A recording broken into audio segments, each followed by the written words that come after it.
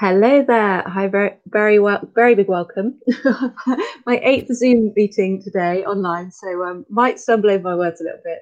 But thank you so much for joining me. I'm Jo Baldwin-Trott. This is the Being Fine live chat. I'm very thrilled to be here tonight with a kind of a guest author, and I'll tell you about that in a minute. But thank you for watching tonight. Very excited to be streaming not just to Facebook, YouTube, but also LinkedIn. So this is my first LinkedIn live, if you like. But we have had such a response to our Being Fine book on LinkedIn. Obviously, most of our authors are a little bit older than my guest tonight, but they have all got very big, very successful professional lives. But they are sharing their story in this amazing book, Being Fine, the F Word. They are talking about their struggles, mental health, depression, suicide attempts, and they're opening up, some for the very first time. But that our book is now available on Amazon, on paperback, and obviously on Kindle. So instead of one of the authors from Being Fine tonight, I'm really excited and very grateful to have our guest tonight. He has done what a lot of people think of doing, but he's done it, and he did it very quickly. But he also, there was a very big reason why Perry Power has at last allowed himself to share his story. So a very big welcome to you, Perry Power. Hi. Thank you, Jo. Hi. It's great to be here. You said about like your eighth meeting today, and especially since launching my book, I can heavily relate. But what great opportunities they are, though. It's a good problem to have. It is, and actually, there's this constant audience. Yeah. And I'm watching more stuff than ever when I wouldn't normally be. Yeah. It's a really good time to do what you've done, and I don't want to spoil it. I'm just going to get you to tell us what you did when you just went on to TikTok and something magical happened. So tell us about the TikTok moment, Perry. Yeah. So about a year and a half ago, this relatively new platform came out called TikTok. I went on there. It's just girls dancing, they're singing, It teenagers are is. there dancing. It's just happy vibes, right? That's all you go at the time. You just go on it for happy vibes. And Perry Power comes along and wants to disrupt that, right? You sure did. Yeah, you say that again. And because I had this message, and I was talk at the time I was in communication with a lot of adults. So a lot of adults, men and women, more so women, would reach out to me and they'll tell me about their story on with abuse. And I and for example, it would be like 15 years ago I was abused and I've been in silence X, Y, and Z, but it happened quite a while ago.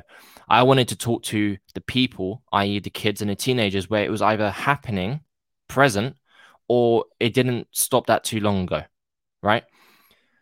And TikTok came about. I was like, okay, well, in business sense, my niche, right, my target market are on TikTok. And so I was like, you know what, screw it, just do it. So I put a video together as a story. I've worked in storytelling for like nearly 6 or 7 years now, that's all I love to do is tell stories. And I put a story together in as a 60-second video, and I put it onto TikTok. And right now it's got 250,000 views. That first video, my highest one, is 5.9 million views, and that was a story on my dad, about my dad's battle living in silence, how he used coping mechanisms, became an alcoholic, and then he passed away in silence at the age of 48. And that one just blew up. And it what I didn't expect was what was going to happen, right? Because you can't message people on TikTok unless they're following you. So if you're a creator, you're usually on, well, 9.9 times out of 10, you're not following the people who are watching your content because you're a creator, right? So it's not like Instagram, you can just follow. It's not really the same thing. Yeah. So I wasn't following anyone. So nobody could message me. So therefore, because my Instagram was linked up with my TikTok, all of a sudden, anywhere between 5 and 20, legit, between 5 and 20 messages every single day in my outbox on Instagram was full of kids and of teenagers messaging me, either saying, thank you for sharing your story, means a lot, that's it. Or it was, thank you for sharing your story, I can relate because I went through it. Or the third time was, thank you for sharing your story. I'm kind of going through it at the moment and I don't know what to do. And it was just crazy, crazy, crazy response. Wow, that must have really shocked you, I should imagine, because it's one thing to share your story, but then to suddenly have all this a situation, if that's the way to call it. But that must have been quite hard to deal with, I should imagine. Yeah, so prior to TikTok, about 2 years prior to TikTok, was the first time I shared my story and broke my silence. So I'd already been sharing my story consistently before that TikTok situation. So I'd already fully experienced people confiding in me, people breaking their silence with me.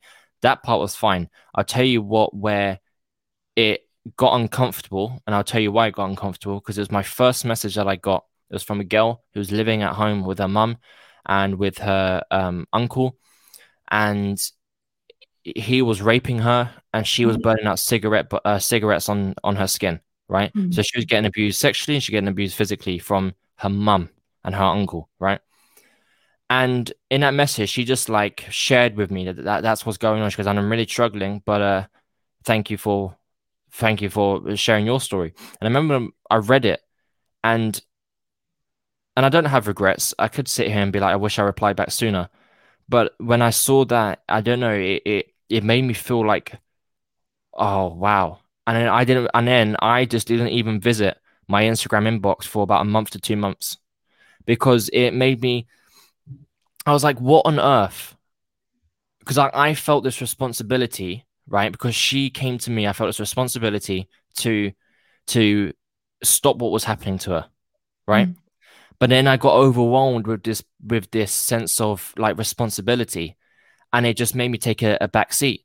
And then I was meditating one day. It's very random how it just happened. I was meditating one day, and I asked myself the question, and I was like, Perry, when you first shared your story, did you share your story for a response? And I was like, well, no, because I don't agree. You don't do things for a response, because you can't control the reaction of person or persons as a collective. Mhm. So you're just Mhm. sharing for yourself. And I was like, wow, I just wanted to share because I just wanted to be heard. That was it. I just wanted to be heard, because for 12 years, I wasn't heard because I was living in silence. I just wanted to be heard. And that was it. And then when I realized that, I went straight back to her, and it took me days to follow up with all the messages, 5 to 20 a day. Didn't respond back for a month to 2 months. And I responded back to every single one of those messages. And it's crazy. And this is where it positively took a turn, because there was one girl that I followed back up with, who she was living at home. She was being abused by her mum and by her stepdad, this girl. And her real dad wanted custody of her, right? But she wasn't able to go. But she was being sexually and physically abused by her mum and by her stepdad. And when I went back to her, I asked her what the update was. And she told me that she, from the back end of our conversation, she took her mum and her stepdad to court, and she won. Yeah. And she won, and her dad got custody of her. Oh And my that God. literally, that just, I can't put it into words, that feeling that I had. But that was when I realized this is what I need to do for the rest of my life, is help these people with this message through which now is going to be my book, through the charity, through the movie that I'm going to create, and just make it a consistent thing to help as many people like that have outcomes that are similar to that. Wow. I hope you feel really proud of yourself for that. Because, without you doing that first step that you did, which was very brave in itself, Yeah. um, that's incredible. And I really want to commend that. Just remarkable. Yeah. I think we all feel at some point we want to help someone with their lives, but to help someone so significantly is remarkable. Yeah. It I really is. Yeah, so try well not to done. cry. Every time I say that story, I cry. That's a struggling myself. Yeah. Oh my gosh. And obviously that is someone you know about. The people you don't know about, the Exactly. people you will never hear about, there could be already by now thousands. Good Well, goodness, who knows, within 6 months, a year. yeah. And I've had uh so far from this morning, I last checked, 506 copies of my book sold, right? And it's been, I don't know how long it's been. I think it's been like between 2 and 3 weeks. I think it was 2 Fridays ago I dropped the book. 506 copies. I'm just, what? Do you know what I mean? I'm like, what?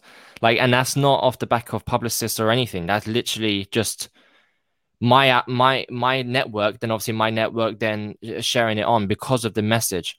Hmm. But in relation to what you said there, I've had plenty of feedback, but I haven't had 506 copies worth of feedback. Do you know what I mean? I haven't had 506 people message me to say how the book is. So I know it's whatever you're getting feedback wise, it's in abundance in people not giving you that feedback. You know, it's just absolutely. Yeah. And you won't, and they could be anywhere, Japan, who knows? They could be people reading your book, hearing your message, that are being impacted. That is the beauty of our life and our world now, is that we can create a message that can reach many. And I personally think it's one of the biggest gifts of this time, this weird year, that we've actually realized how connected we are, that we are all actually just one, and we can really support each other even though we don't really know each other. So just amazing. Let's come back to the book, because you have done what so many people consider and don't do, but you literally have published from start to end your own book, which is incredible. You have done it in such a short time as well.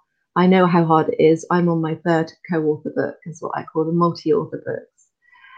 What has that been like for you? So on the back, we'll come back to your story in a minute, obviously, because that's the big reason why you're here. But what has that been like for you to experience that? Because it's quite a responsibility in itself, don't you find? I certainly do. Yeah, it is a big response. What I remember,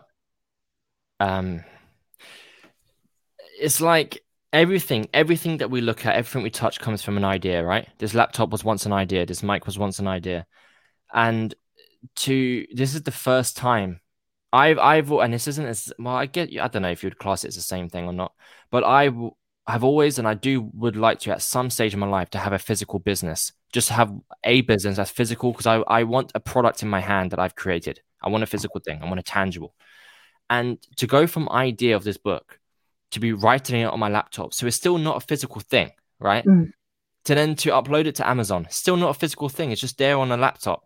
And then to get a video through from somebody dropping the book out of the Amazon parcel. And I'm thinking, I get those Amazon parcels, but it's never my book. It's another book that I brought. And that's my face falling out of the envelope. And I'm like, Jesus. And then they all start coming through. And now in my hand is, my friend said to me, he's like, are you not sick of seeing your face so much? Right? Because my face is everywhere. And I'm like, you obviously don't know me if you're asking that question. But you're an actor, you're used to it. Yeah, but it's just, in answer to that, it's a great responsibility. And it's also something I don't know, it's very hard to get used to look. I've been reading books for years. I try to stick to one book a week. It doesn't always pan out that way. But so I'm an avid reader. But now for my book to be part of that group of books is weird. It's weird, but I know that the impact that it's creating is just absolutely is insane. I can never have guessed the impact that it would have had. Just blown out the water. It really has, and you've already been on Fox News. New York Times are knocking at your door. Is that right? Yeah. So this is an interesting one. So the New York Post. And that's huge. And I got introduced, and I'm crossing my fingers. Because they said that people who are in the New York Post are mainly from New York. They can do it from other states in the US if it's a great story, but somebody who's in a different country, they said it probably won't pass. He goes, however, before I say no, let me pass it to a colleague of mine who is British, but she lives in the States, and she covers everything to do with sexual abuse. And apparently she saw it. She goes, I want him. So I'm crossing my fingers that happens. And you're British, so you know what I'm going to say now, but my goal is to get on Sunday Brunch This Morning and Good Morning Britain. And I'm very fortunate. I think I'm very fortunate just these relationships I built. So like last year, from the TikTok videos, I had a journalist reach out to me who works for an agency, and the agency that he works for are the ones responsible for putting people onto those TV shows I just mentioned. But then he couldn't do anything with my story because I didn't have a charity, I didn't have a book, and my granddad wasn't prosecuted because he died 2 years after. So the whole story could be fake, and could be somebody just trying to get attention. Which here's the thing. Take the emotions out of it. I see where they're coming from, because there are people out there who may do that and who probably have done that. So I get it. But then a year later, I have a charity, I have a book, and I just thought, you know what, let me just reach back out to him because I saw he's been seeing all of my stories, he's been following me, and I reached back out to him and goes, it's time now. Now he works for the Sun. So so my article is going out in the Sun this week, and he said, once the article is out in the Sun, I'll put you in contact with the woman who runs the TV organization for Good Morning Britain and those ones. And now you have leverage. You know, you're not some guy who's lying, because you wouldn't have any of this. So I'm just hoping, because here's the thing: if I get on these platforms, the bigger the platform, the more people is gonna respond to the message in a positive way. Yeah, I mean, it's you know, I said when's Oprah, because that's next. You know, that's on. I've seen that. I've seen it in my vision, Perry. It's a done deal, I tell you. I appreciate it, Joe. I appreciate it. No, honestly, it's just incredible. And you know what you just said then is like it's part of your journey. You've done the most remarkable thing, created charity. Before we come on to that, which is obviously the very positive outcome and the silver lining, if you like, another silver lining of you being incredibly brave. So just to recap, your dad sadly passed, and then that enabled you, as far as I understand from your reading your book, to then open up. Tell us what happened, Barry. Yeah, so when I was 10 years old, I was sexually abused by my granddad. That lasted for over a year and a half. And the reason why it stopped was because we were sitting in the living room. Now, sometimes I would sit in my granddad's lap. And now, bearing in mind all these things that happen in regards to sexual abuse with my granddad, when I was at that age, I didn't know what he was doing. One was sexual abuse, because 16 years ago, I'm 26 now, 16 years ago, sexual abuse wasn't a thing that was on the news, that was in the papers. It just wasn't a thing that was loud enough for me to even have heard of the words. And so I didn't know it was wrong. And plus, he was my granddad. So if he's doing something to me, it didn't fathom my mind that there could have been a possibility that what he's doing was wrong, because my granddad, you respect your elders. So I was sitting on his lap. We was watching Eggheads, this old British TV show. And we was on a single like armchair couch, like a recliner couch, but it was positioned in a certain way that's facing the TV. Whoever was sitting in the room, because of where those sofas were positioned, you couldn't see us front on, right? So I was on his lap, he was watching TV. My stepmom was on one of the couches, and my granddad was smoking a roll-up cigarette. He had his hand over the arm of the couch, and she was just watching TV, and then his cigarette drops out of his fingers, lands on the floor. She doesn't take no notice. She's just assuming she's going to lean over and he's going to pick up the cigarette. But he doesn't. And it stays there and it's burning a hole in the carpet. My stepmom's looking at us and her spidey senses just ping off. And then she stands up and she calls me while she's walking out the room. So then I get off his lap.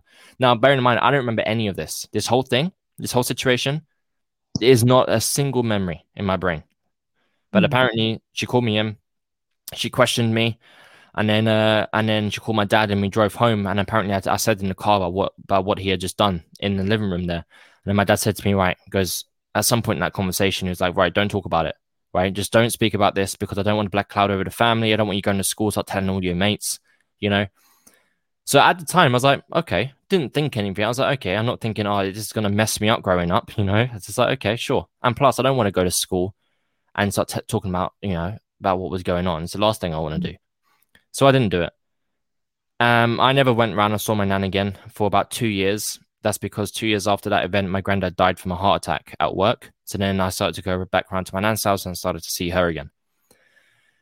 And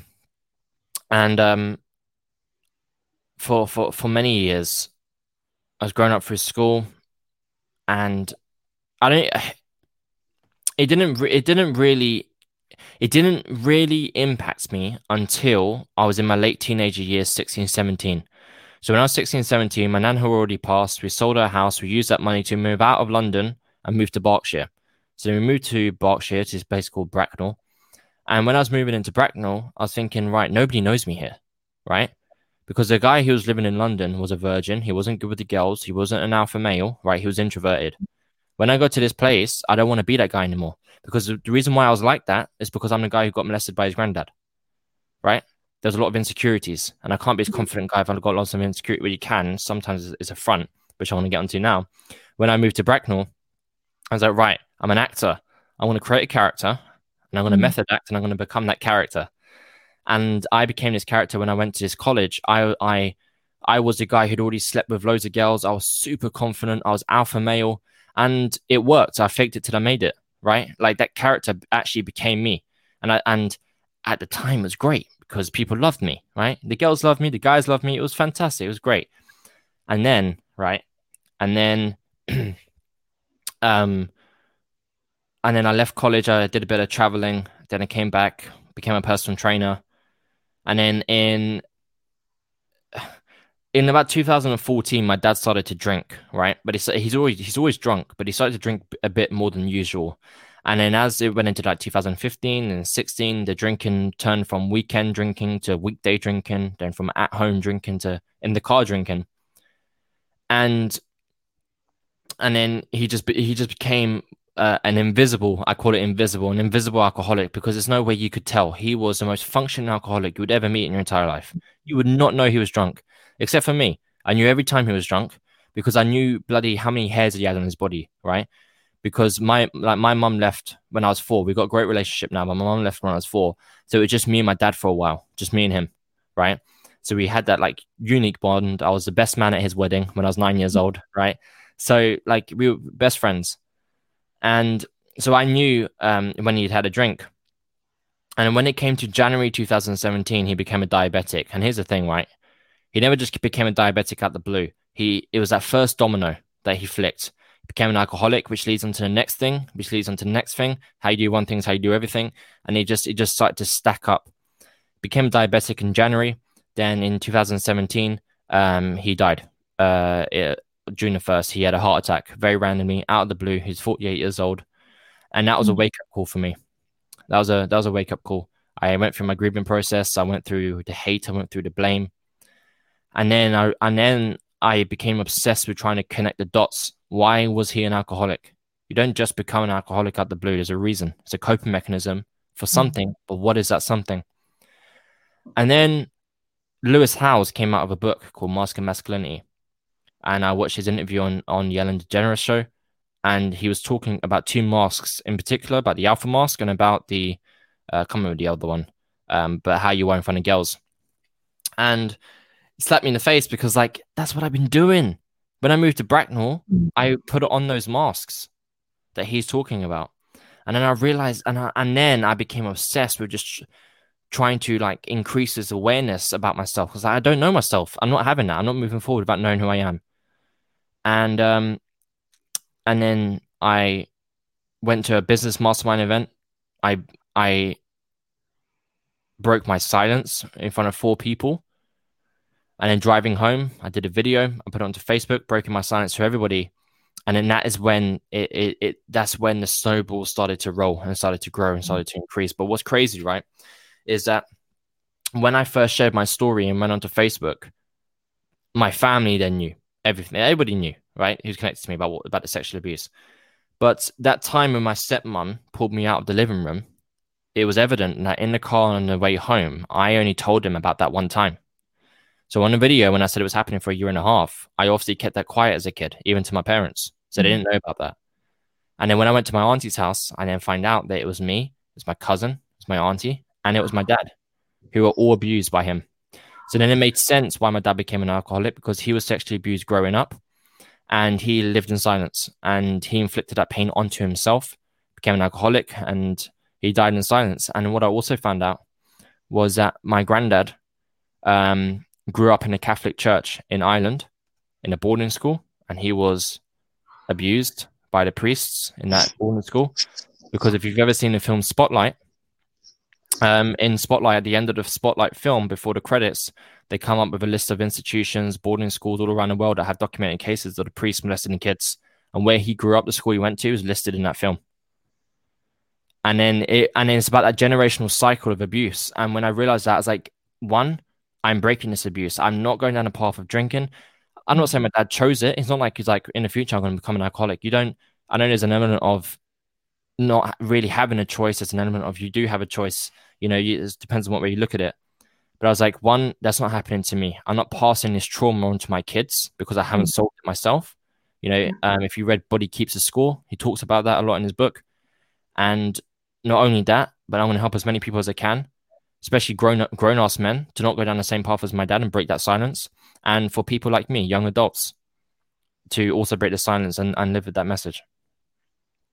Well, you haven't just broken the silence, you've broken the cycle, Yeah. and that is the key. That is, and it's so sad to hear your story. I've read it, but just obviously hearing it from you is more profound and more heart wrenching. But it feels like when I read your story and I saw your title, I thought, gosh, you haven't just broken the silence, you've broken the cycle. And that's the most beautiful thing for me to see. I have personally had abuse myself, and it's one of the things I promised. Again, like you, I promised my kids I would never ever do anything to keep that cycle. I would break it and do something different.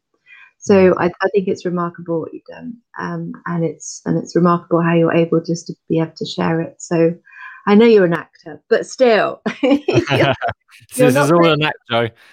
You're not playing a part now, are you? Yeah. Oh God, would you play your own part in a movie? Could you do that? Yeah, this is a great question. It's a great question because there are some people who don't want to play themselves in their own movie because they rather would observe it as a director and have the actor fill in their shoes. And I completely get that side. I really do.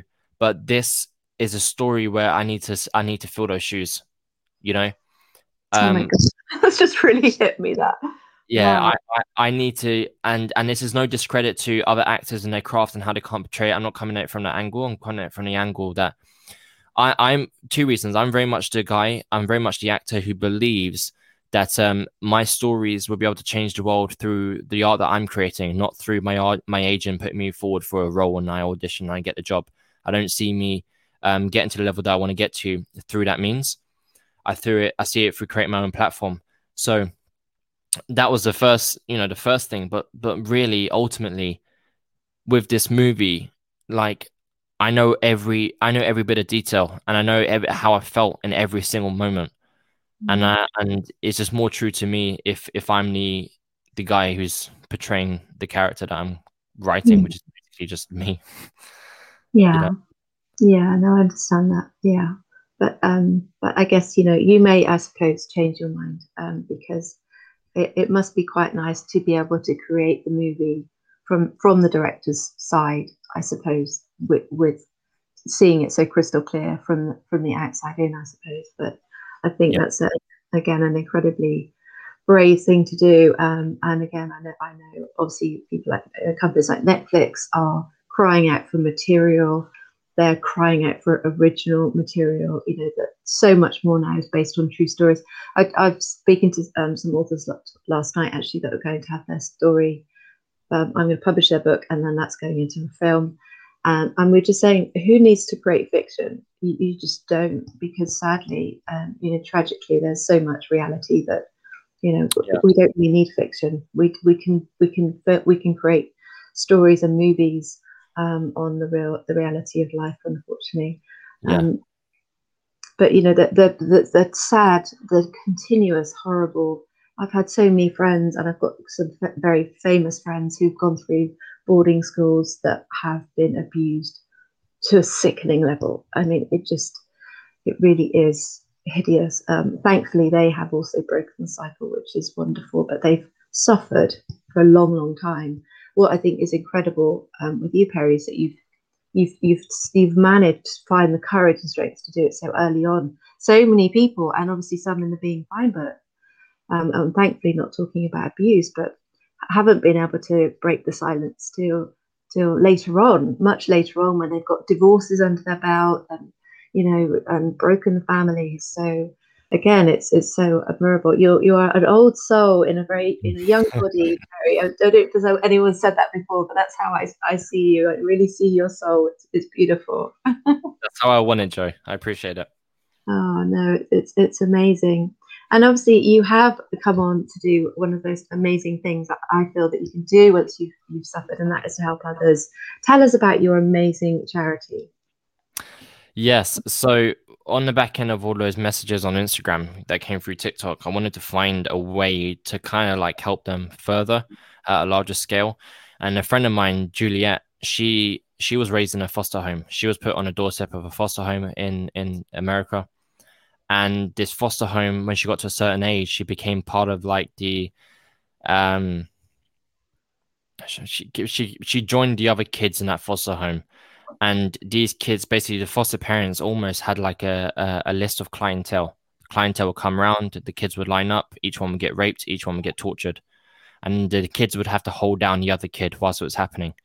And Juliet was raised in an environment that you only really see in films. I had somebody message me, like, her story's in the book. Had somebody message me, like, I love the book, but Juliet's story, there's no way it's real. I'm like, I know you don't mean harm by saying that, right? Because I know you're not discrediting Juliet's story, because I understand trying to accept that is actually a reality that happens out there. And unfortunately, it is a reality in a lot of foster care homes, especially because it's as bad as it is. There's a lot of kids that get lost in the system. There's a lot of kids that go to foster homes and then get forgotten about by the system.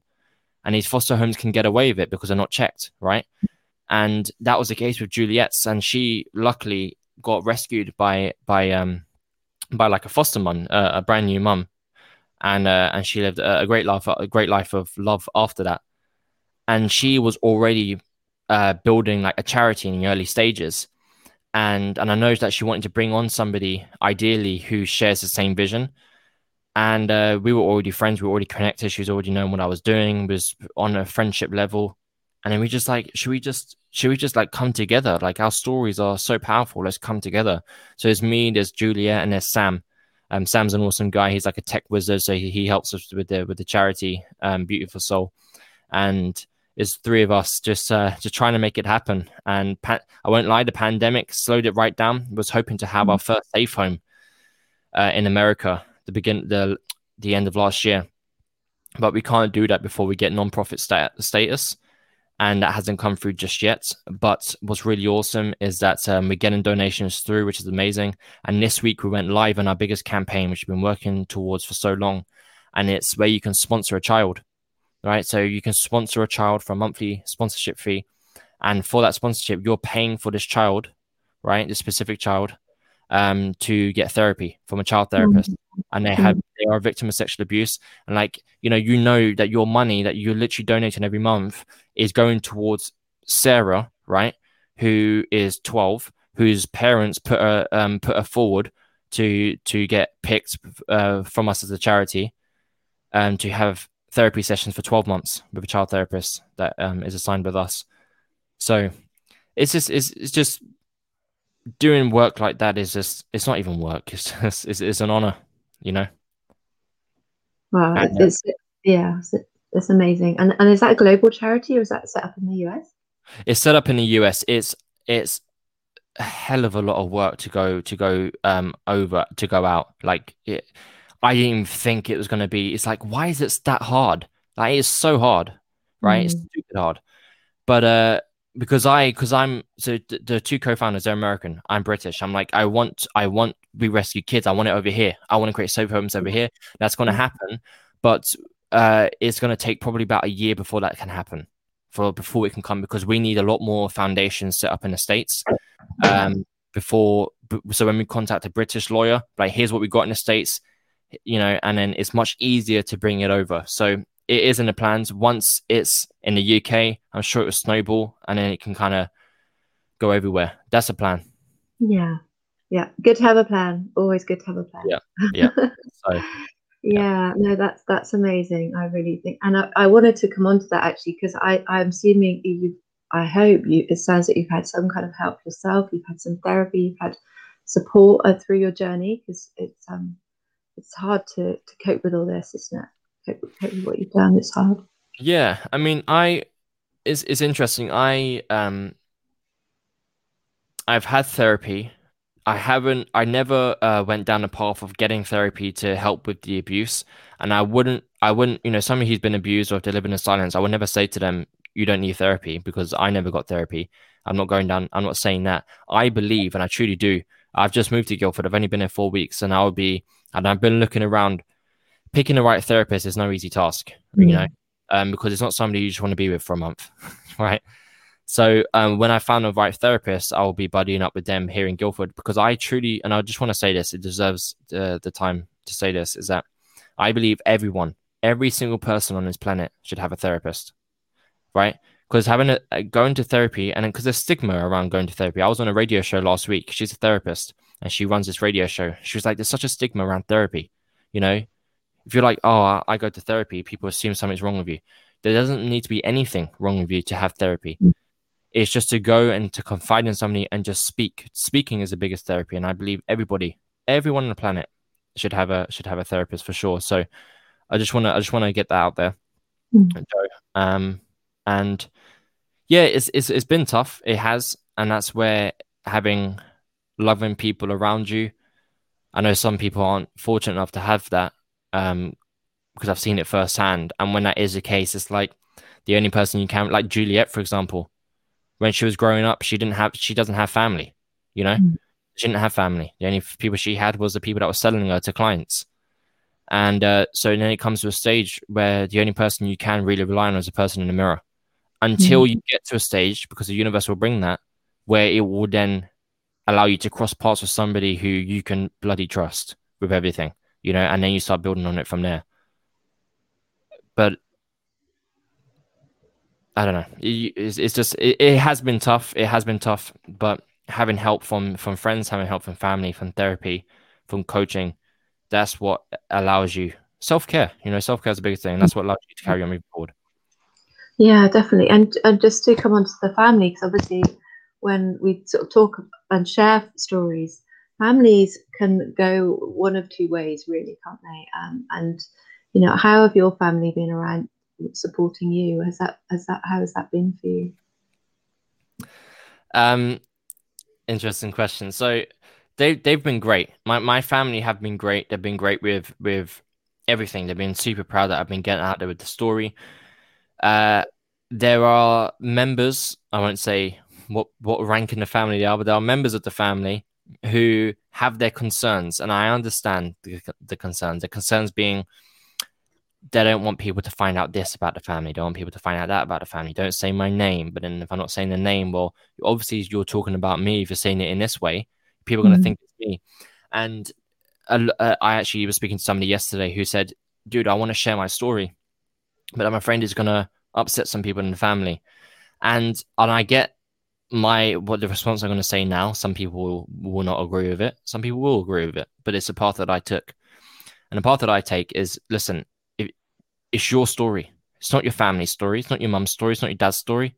It's no one else's story. It's your story. And if you're not sharing your story because of the potential reaction from people in your family, then that will not serve you well in the slightest. So you share your story. What you can do is not say names. What you can do is maybe leave out a couple of details that doesn't indicate who you're specifically talking about, right? That's what you can do. And I recommend you do that if you're worried about your family's response. But at the end of the day, they just got a bloody respect that you're sharing your story. And if they don't respect it, that's not your problem.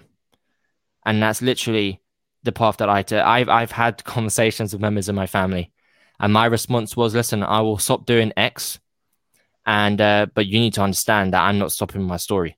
And my family know me. And like, growing up, they've been trying to teach me X, Y, and Z, and I won't listen to them, because I'm the type of person who will, listen, I understand you're saying X, Y, and Z. Let me go out and experience X, Y, and Z and learn from my own mistakes. I'm very much like going through and through. So they know that. So they can't really say much. But here's what I say. I was on a podcast this morning, and I said the consequences of you living in silence far outweigh the consequences of you breaking that silence. And if you just understand that to its core, then that should answer your question on how to break it, and when to break it, and how, you know, all that sort of stuff. Yeah, and obviously that could be just with one person. You know, not everyone has to do what you've done, obviously, which is obviously create a path and a purpose to support as many people as you can. But just by sharing your story with one person or 5 or whatever is so important, isn't it? And when it's a physical, you know, everything that happens to our bodies happens to us, stays in our bodies.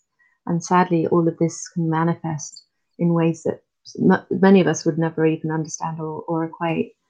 But you have to Yeah. The last chapter of my book is called Ways to Break the Silence. And I say to people, just because I spoke to somebody, right?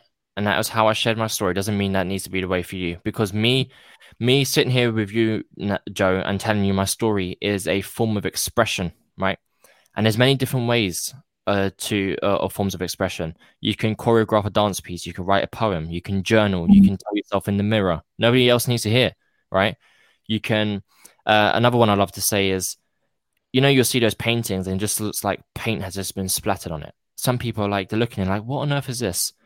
And that might be a reaction, but I'll tell you what, right now, the person who did that is not it. That is a form of expression. That is them breaking their silence after 10 years. And that is them turning a blank canvas into a form of expression. So it's about literally when it comes to breaking silence, it's just about flicking that first piece. What is that first domino that you can flick over, write the sentence out? Okay, done. Okay, I've done it. I've done it. What's the next step? Put it into a journal. What's the next step? Tell yourself in the mirror. What's the next step? Telling my auntie, right? But if you go straight to telling your auntie from the first domino, that's a huge mountain to climb. But just go step by step and you'll get there. Yeah, and for me, and obviously, look, my authors in Being Fine, just the fact that they wrote that their first version was such a release for them. And writing is such a powerful. You don't need to worry about your writing, and I personally recommend, having done it myself a number of times now, just by writing your story, write it for yourself, write it to you, write it to a younger you or an older you, or you in your next life. Write your own story, write it down, forget about the style and the grammar and all that, just ignore all that. It's in itself, I think, a very powerful thing to acknowledge what you've been through. Do you remember when you first wrote it down? How was that for you? Yeah. What, my story in general or the book? No, your story in general. When you that first time when you just kind of allowed the words to flow. Yeah. Yeah. It it was the first time I'd done it. So the first time I shared it was through video, but then I started to write it like copy, on posts. And I'm a big writer because I write scripts, I write, the book, and it's a very therapeutic process. It allows me to get the 1,000 thoughts in my head out onto paper, which I know all writers can relate to. And it's very therapeutic. It allowed me to understand what I went through a lot better. It allows me to understand the feelings that I was going through, the feelings I wasn't aware of. And it was just so many doors were unlocking the more buttons I was typing on the keyboard. Yeah, amazing. And not only have you, the extra amazing of all the amazing stuff you've done, Perry, is to not just publish your story, you've invited all these other authors. You've got 14 other authors into your book sharing their story and breaking their silence, which is just amazing. So that's a whole load of other people and their friends, family, audiences that you kind of you've created those ripples of Yeah, change, which is amazing.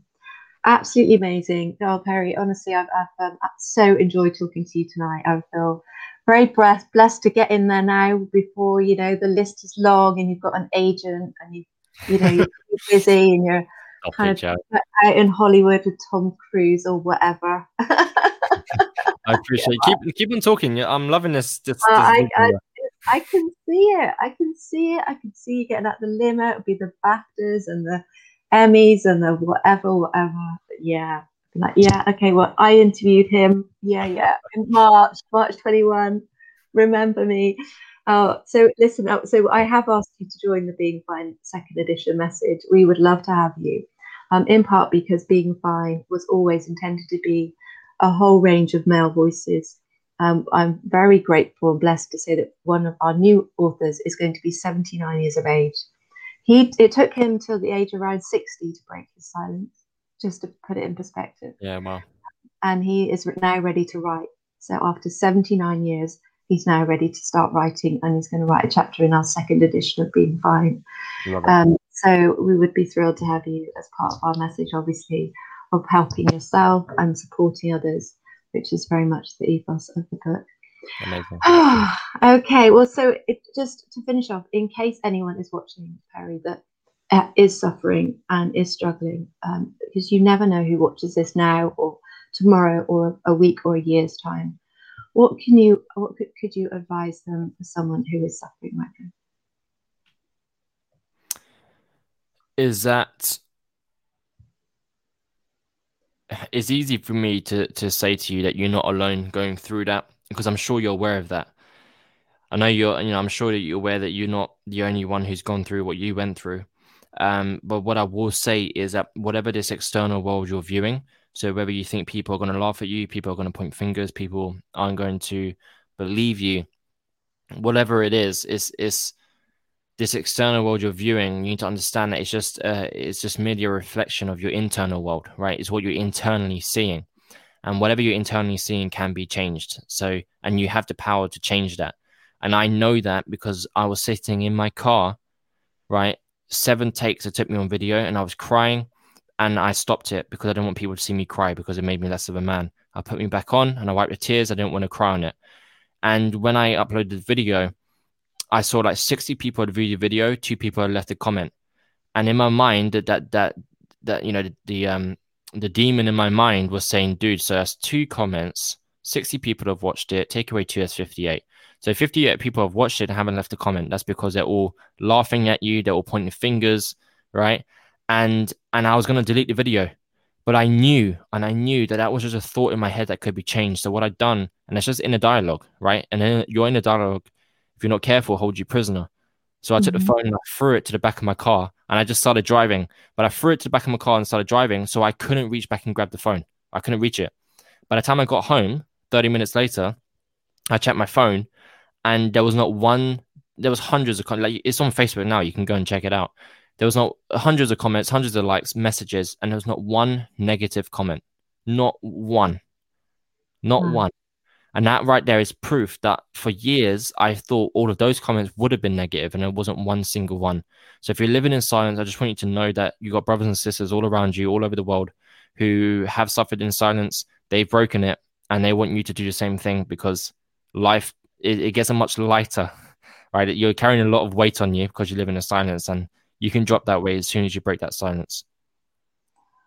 Brilliant. Thank you. And by the way, I just want to let everybody know that my DMs are open. I don't care what I've got going on in my day. If you message me and you're coming to me, you're confiding in me with your story, you best believe that I'm messaging you back, and I'll stay with you whilst you're breaking your silence. So I'm always open for that. My DMs are always open. That's amazing. And that's really kind. And I hope you manage to keep that as you get busier and busier, which I'm sure you will, but that's an incredible kindness and generosity of your time. So, Can I just say something on that, Joe, quickly? Um, okay. that's a very interesting point you just said there, because I've had a couple of people say to me, they're like, let's just fast forward 2 years, and let's just say you at like Lewis Howes's level, for example, right? And because and I see that because Lewis Howes, I'm following a very, very similar path to Lewis Howes. He was abused when he was younger. He created a mask of masculinity. It's very, very similar, and I didn't plan it out to be that way. And he has numerous people messaging him, and I know, and I'm not going to follow his path. Like if you message him, I personally don't believe it's him that's messaging back. I believe that he has somebody that does that. Mm. But to me, that goes against my values. I don't care how big I am. I don't care. I would rather, if it was one or the other, not message somebody back than have an assistant message them, Mm. pretending that they're me. Never gonna happen. And Mm. I will be. I don't care. I know me. I know my values. Like all the profits from this book, right? So I left my business behind last year. In February, so I lost my main income, right? Right now, I'm putting all my trust in the universe, right? That thing is just going to pan out, and I'm talking about income wise as well. I'm writing this. I wrote this book. I could have easily done a 50-50 split on the money. Every single penny goes to profit, Mm. and that's because it's in line with my values. Because I'm not in any of this to make money. I'm in this to create an impact, and I know when I'm there, it's going to be the same thing, because I wouldn't be there without this way of thinking. I just wanted to say that because that's a lot of people have asked that question recently, and it's just been getting Yeah. me thinking. I'm like, no, my values are very much in line. Yeah, no, absolutely. And God, who was the actress on stage once? Oh my gosh, I've forgotten her name now. Dakota Johnson. Oh She yeah. was on stage receiving an award once, and she was talking about abuse in the movie industry. And she said, I promise you that when my phone, so she did it this way, and here you go, this is when you're in the realms with Dakota Johnson. She said, "I promise, if you ring my phone and it answers, this is my special phone number to be there for you, and you can ring this anytime. If it doesn't ring at all, then I'm not there. But if it rings, I will pick it up. It will only ever be me." And what a beautiful thing! And she had a whole night of phone calls then from women that had suffered abuse in the movie industry, and it was one of the most powerful things I've ever seen an award ceremony. And then she got her her Hollywood A-star friends to do the same. Yeah. Just for, a section of time, a certain number, you pick it up, you ring, and you can speak to me. And it was just what a great offering. Goodness me, honestly, I'm just blown away by our conversation tonight. And thank you for watching and listening. I hope you've been as blown away as I have by this incredible man. You are just remarkable, and what you've done already is remarkable. And watch this space, because will continue to inspire, I'm sure, and give so many people hope, and so many young people hope that life can get better. Thank you, Jo. Break the silence like you've done. Perry Power's book is available on Amazon. It's amazing, and I'd like a signed copy. Can I have a signed copy? We've still got time to sign it. We can do that, Jo. Awesome. And you can reach out to Perry Power. Very easy to find. And find out more about him on all social media, obviously, especially TikTok. And when are you in the Sun? Is it tomorrow? The after? So no, they still got the article. It'll be coming out the end of this week, beginning of next week. Brilliant. It'll be on my. I don't have a date yet, but it'll be on my. It would be very much the case of they'll email me now and say it's out tomorrow. It'd be like that type of thing. You know, it'd be very last minute. Yeah, brilliant. Okay, well, I'm going to badge you about being being fine, obviously. But no, it'll be a joy to have you in there too. But thank you for all that you do. It's amazing. And thank you for being on tonight. Thank you. Goodbye. Thank you very much. Thanks for listening. Thanks for watching. See you next week at the same time. Bye-bye.